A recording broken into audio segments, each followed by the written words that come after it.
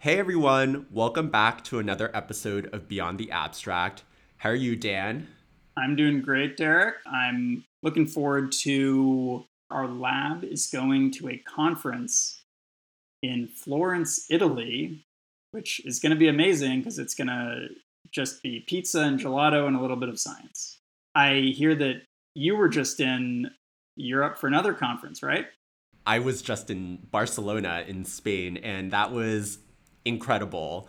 It was just fun, getting to meet other trainees, getting to meet like really well known established PIs in the field. Everyone was really, really nice. And of course, Barcelona is like incredible. I went to a lot of beaches. I spent a lot of time at the beach. How much tapas, sangria, and paella did you have? Enough to feed a small village, I would say. That sounds fantastic. Almost as good as our article today by a very special author. So today we're talking about an article entitled VE Cadherin Enables Trophoblast Endovascular Invasion and Spiral Artery Remodeling During Placental Development. And it was published a couple months ago in the journal eLife by the Kahn Laboratory at the University of Pennsylvania by a first author our listeners may have heard of. Who's that, Derek? It's me! So I'm really excited about this paper today because it is part of my graduate thesis work that I've been working on over the past 3 years on one of my favorite topics ever, the placenta. So, Derek, what is the placenta and why is it so important? So the placenta is a temporary organ that forms during pregnancy. I think people often forget about it because after birth, it's literally discarded into the biohazard, which is why some people call it the afterbirth. But it plays a very, very important role in regulating exchange of oxygen and nutrients and waste between mom and the fetus. It's the fetus's only method of getting nutrients and getting rid of waste and metabolic byproducts. So you can imagine that defects in the placenta can be very harmful or even devastating for the developing baby. Defects in the placenta have been linked to things like congenital heart defects, neurodevelopmental disorders, and even metabolic diseases after the baby is born. That's fascinating, and I think you're absolutely right that it's a underappreciated organ in development. We had a previous episode about the link between neurodevelopmental disorders and the placenta. So, in your case, how did you get interested in studying the placenta? It was during my clinical rotation on the labor and delivery floor. Watching a live birth is one of those unforgettable experiences. For most people, it's the most important and happiest day of their lives. And for other people, it can honestly be the worst. And I think we're really privileged as medical students to experience it as part of our training. The majority of pregnancies and births go smoothly, but as doctors in training, we have to learn about what can go wrong during a pregnancy as well. And one example of this is preeclampsia. I remember my time on the OB service as well, and I just had so much respect for the OBGYN providers. Their jobs can be so stressful, and they were so good at transitioning between easy deliveries and then rushing into the operating room to do an emergency C-section. It's a really remarkable skill set. But it's still been a while since I've been on L&D.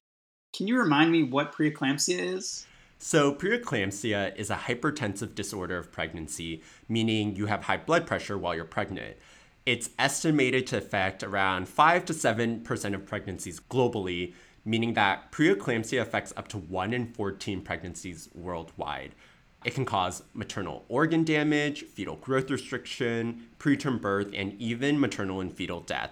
And despite its significant impact on maternal and fetal health, there's actually no cure for preeclampsia except to deliver the baby and the placenta. Do we know what causes preeclampsia? Unfortunately, we don't. Preeclampsia is a pretty mysterious disease that no one has quite figured out. The general consensus is that it's caused by placental dysfunction because the high blood pressure usually goes away after the placenta is delivered. But what exactly goes wrong within the placenta is still unclear. And within the placenta, do we have any guesses about where the dysfunction is occurring? We do, and the thought is that it's related to these specialized fetal cells called trophoblasts.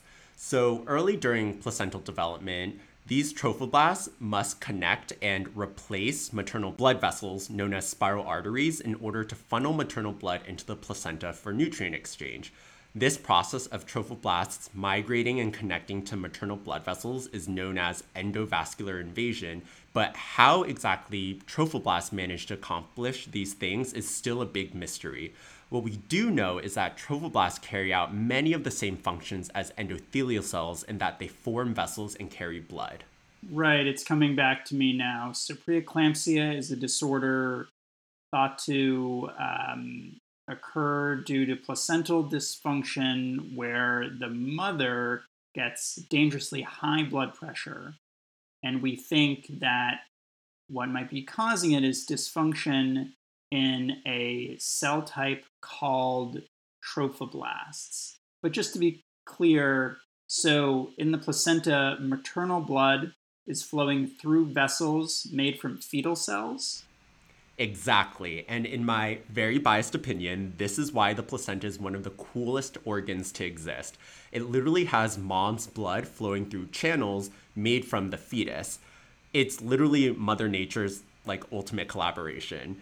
Trophoblasts even express many of the conventional molecules of endothelial cells, such as vascular endothelial cadherin, or VE cadherin for short, which is an endothelial cell adhesion protein, meaning it helps endothelial cells stick together. This adaptation of endothelial traits has dubbed trophoblasts as undergoing quote unquote vascular mimicry. And some scientists have hypothesized that losing these endothelial related traits may prevent trophoblasts from effectively connecting to maternal blood vessels. So we wanted to test this directly. Okay, so we're trying to relate trophoblasts to endothelial cells and see if they are losing any particular genes that could be causing the preeclampsia dysfunction. So if I had to guess, what you did next, knowing you, is turn to your favorite scientific tool, which would be a carefully constructed mouse model, right? You know me well, Dan. Obviously, that's what we did. We wanted to see what the role of V cadherin in trophoblasts was during placental development. So we designed a mouse where we deleted V cadherin only from trophoblasts and then looked at its effect on development of the placenta and embryo. Okay, that makes sense. So a specific gene deletion in the trophoblast to then look at the function of that gene that you got rid of.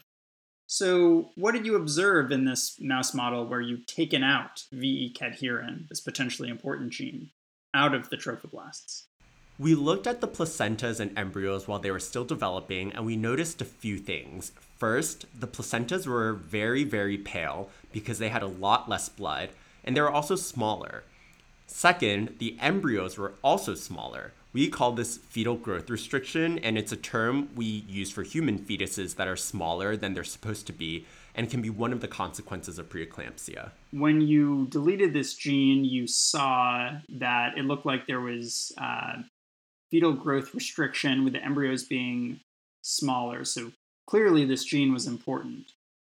Do we know why exactly the growth was restricted when that gene was deleted? The growing fetus requires a lot of energy and nutrients. When a fetus is growth restricted, one of the potential causes is that it's not receiving enough blood from mom to support its growth. Remember, we've only messed with trophoblasts and we saw that the placentas were very pale. And when we analyzed the placentas closely, it appeared that trophoblasts in our mouse model weren't able to effectively connect to maternal blood vessels. So as a result, maternal blood wasn't able to efficiently enter the placenta, meaning there's less nutrients for the embryo. What information did you have to suggest that this might be what's happening in preeclampsia?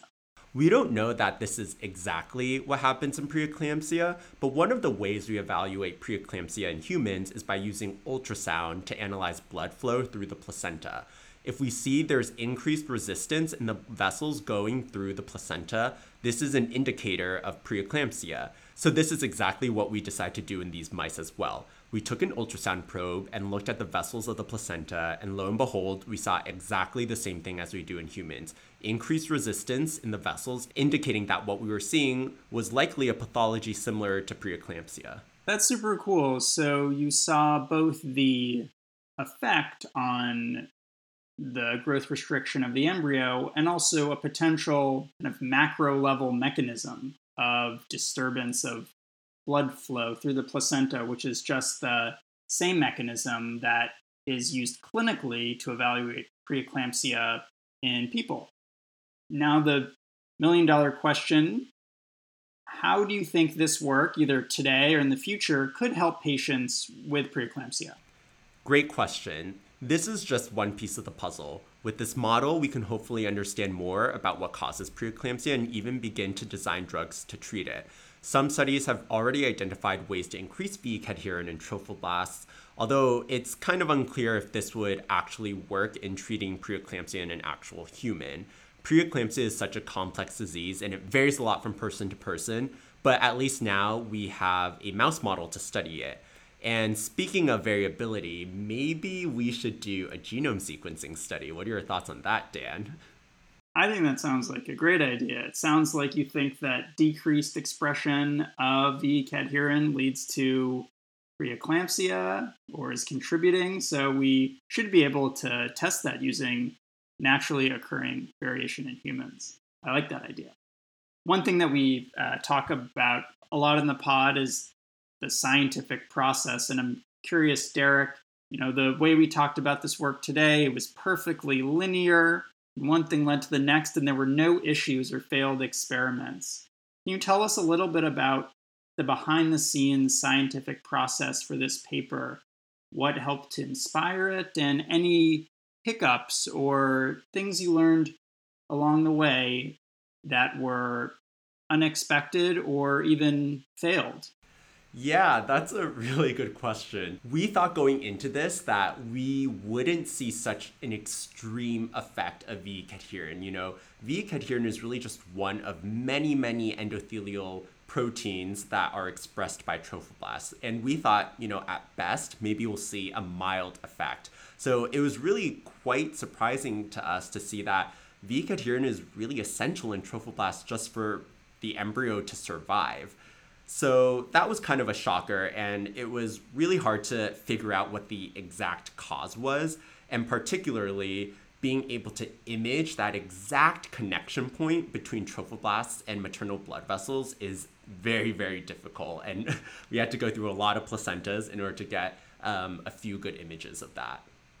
You mentioned V-cadherin being one gene. Of course, there are 20,000 genes in the genome, fewer than those relevant for trophoblasts and endothelial cells. Do you think it's possible that there are other genes or pathways that are important in the development of preeclampsia relating to trophoblasts? Or do you think that V-cadherin is the whole story or a really big player? Absolutely. That's a great question. So, as I said before, preeclampsia is a really, really broad disease and encompasses a lot of variability from person to person. So I would be shocked if V-cadherin is the only gene involved in preeclampsia. What I think is that maybe there are other endothelial proteins that are also important for trophoblast function, and that losing those might be, part of the whole story of what causes preeclampsia, and that V-cadherin is really just one small portion and accounts for maybe a small percentage of the cases. Well, the upside of that complexity is it sounds like you'll be employed beyond this paper. There's more work to do. That's the hope. So to finish up, maybe a question that's a little bit less based in science. I've heard that eating the placenta is the key to youth and immortality. Can you confirm or deny that, Derek? I know you, Dan, especially given that you just turned 30, are really looking for, ways to become young again. And there's been a lot of hype in pop culture and the media surrounding consuming the placenta or using it in one way or another. Some people eat it, some people encapsulate it in pills and take it as supplements. It's actually not recommended to do any of these things because there's a chance that the placenta is infected with harmful bacteria that could be harmful to you when you ingest it. Some people bury the placenta for spiritual purposes, and even then, it's recommended that you dig a hole deep enough where an animal can't dig it up because, they will do that. And in general, there's really not much evidence at all that doing something with the placenta is beneficial. So sorry to your gray hairs and wrinkles, Dan. That's not the news that I was hoping to hear today, Derek. I guess I'll have to look elsewhere for the fountain of youth. Well, if it's any consolation, I think the gray hairs and wrinkles look good on you. All right, well, in all seriousness, this was a fantastic paper. Congratulations on the work and getting it published before going back to medical school. It's great to have it in the bank before going off to return to the bottom of the totem pole. Thanks, Dan. We're going to have to do one of your papers next. Deal. All right. Until next time. See ya.